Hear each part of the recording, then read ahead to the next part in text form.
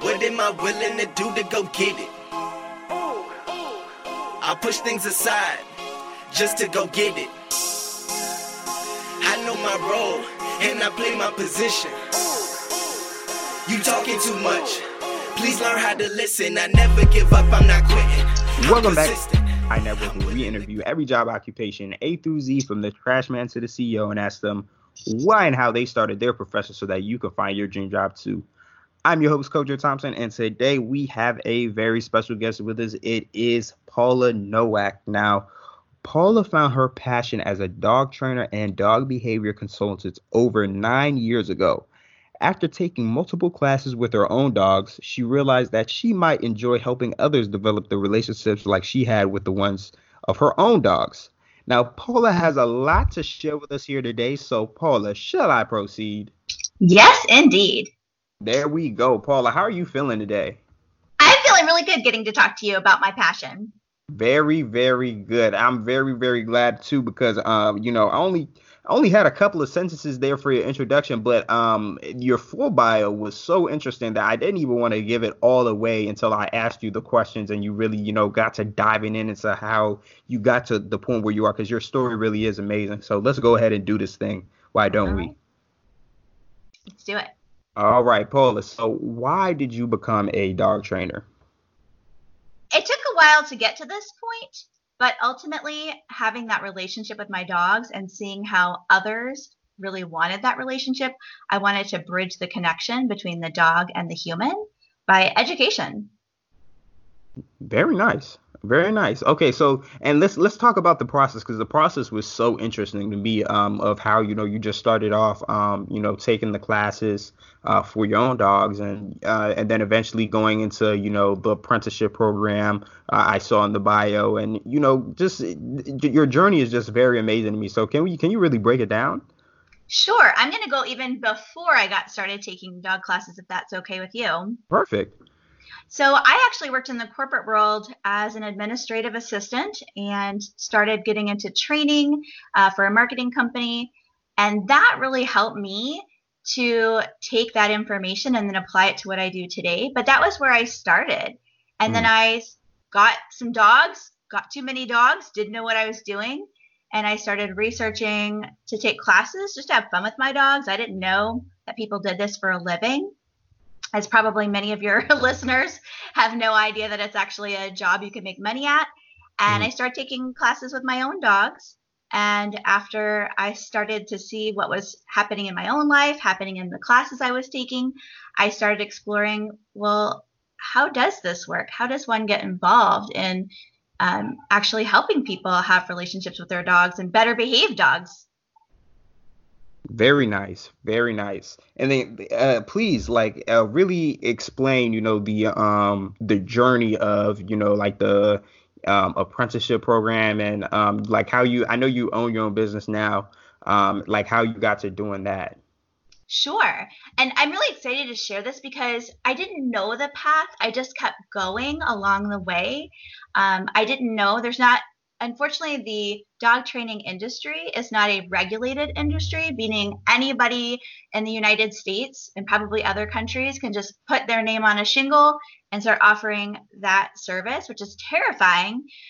So there's different avenues. But for me, what I did is, starting with where I was taking classes, I loved it there. I loved the instructor, who was also the owner.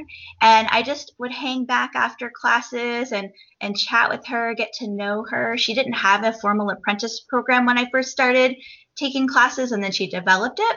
So any opportunity she had to assist in a class, meaning hands-on experience helping other people, any workshop she offered, any books she recommended, I just took in anything she was willing to offer, and anything she recommended beyond what she herself was offering, to start gaining that knowledge of both head knowledge of reading and watching, but also some hands-on stuff by being able to assist in her group classes.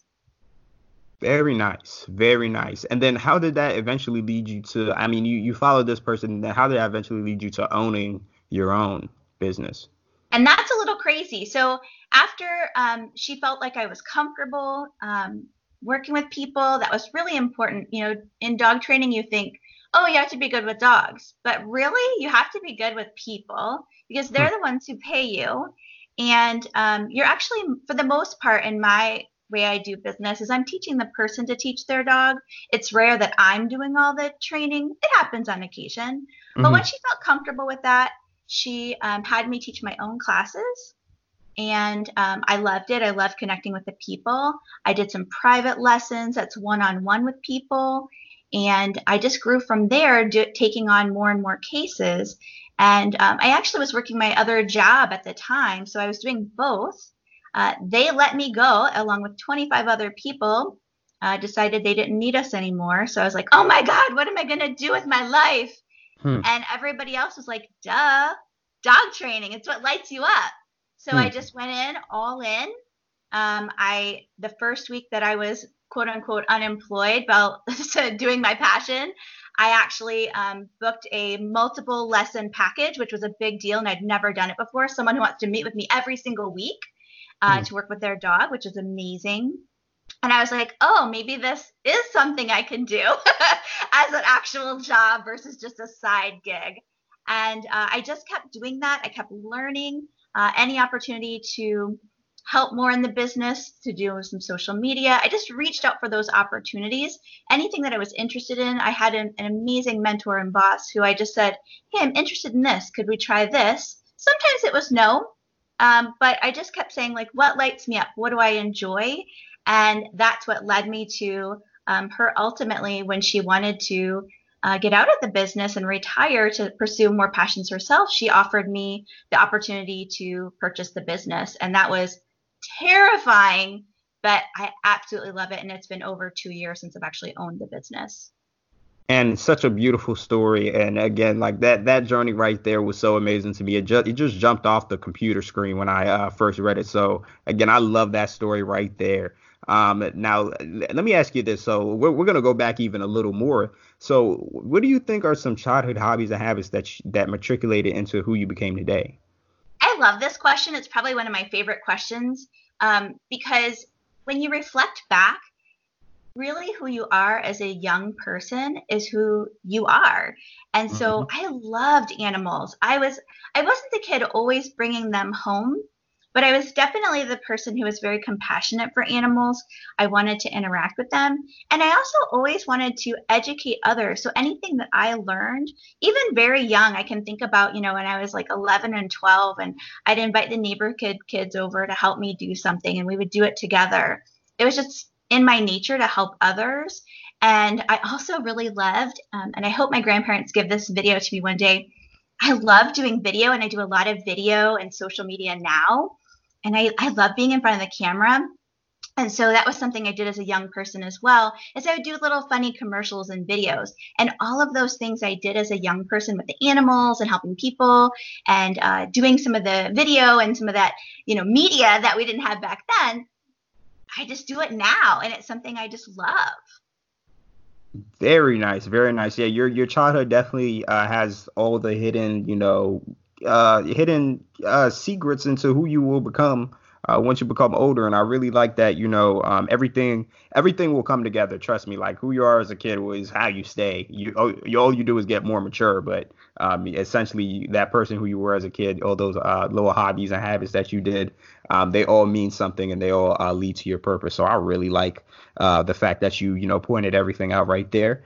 Let me go ahead and ask you this. What is an average day like for a someone such as yourself? Well, there is no such thing for me. Every day is different. I tend to work, you know, 5 to 6 days a week, sometimes seven, and it's so different. And I took a while to get used to that, coming from a corporate background where you go in, you know, in the morning and you leave at night. So that was definitely an adjustment. Um, each day I might have a in-person lesson. I might meet with somebody who helps me in my business versus just teaching others. I might get to do things like this, like a podcast or a TV interview.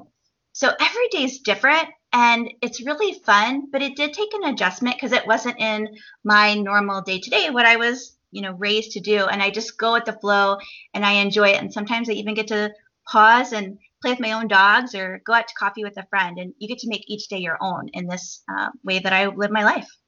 Very nice. I love it. I love it. You know I do. So I got to ask this. What do you enjoy the most about your work?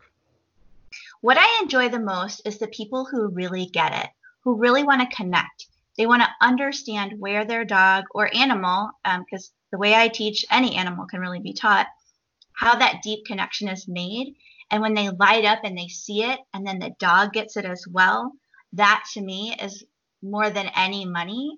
It's just seeing that transformation, that little click, that spark. Very nice. Very nice. Of course, I got to ask that dreaded back end question of what do you enjoy the least?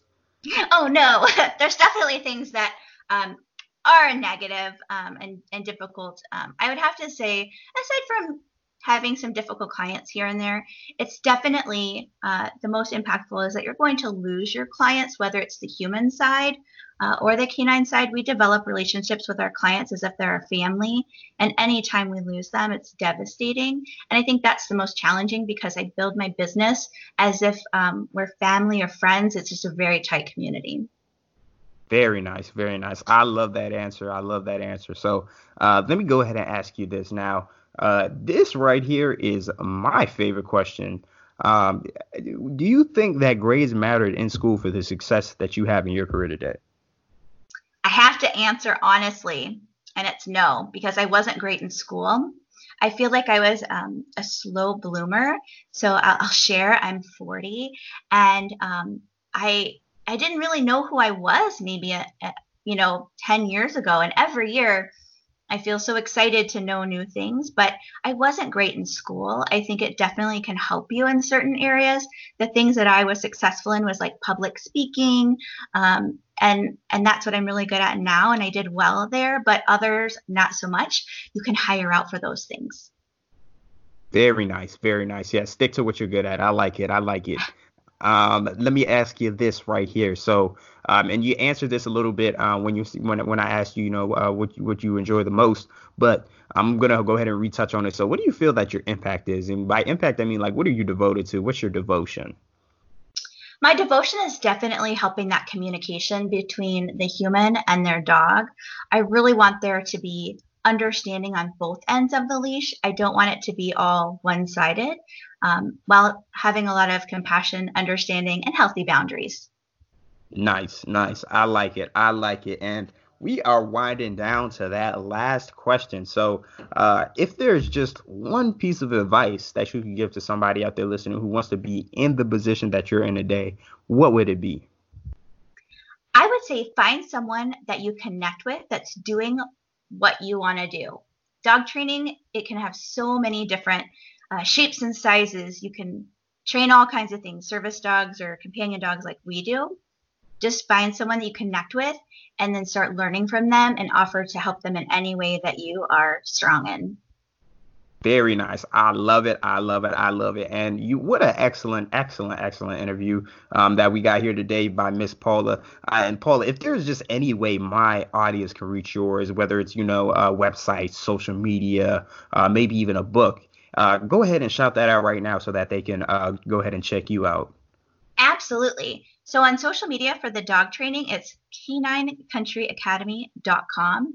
We're really big on Facebook and Instagram and YouTube. So you can use the same handle for all of that. I also do a little bit of business coaching myself. So it's just Paula Nowak on Facebook. Very nice. Very nice. I love it. I love it. And again, what an excellent interview. I could not have asked for a better interview from Paula here today. So I got to thank her once again. Now, folks, as you know, there are 3 types of work: a job, a career, and a calling. Most people have a job. You're lucky if you find a career, but you are truly, truly blessed if you find your calling. And I really hope that me and Paula helped you find it here today. That is a wrap. If you enjoyed today's podcast, make sure to leave a review so that someone else can discover it too. Make sure to follow us on Instagram, Twitter, Facebook, and LinkedIn at YI Network for episode updates, weekly takeaways, quotes of the week, and much, much more. And if you or somebody else you know is passionate about their job and would like to share their story, email us at whyimpassionate@gmail.com. Again, whyimpassionate@gmail.com. Talk to you soon, folks. And I play my position. You talking too much. Please learn how to listen. I never give up, I'm not quitting. I'm persistent.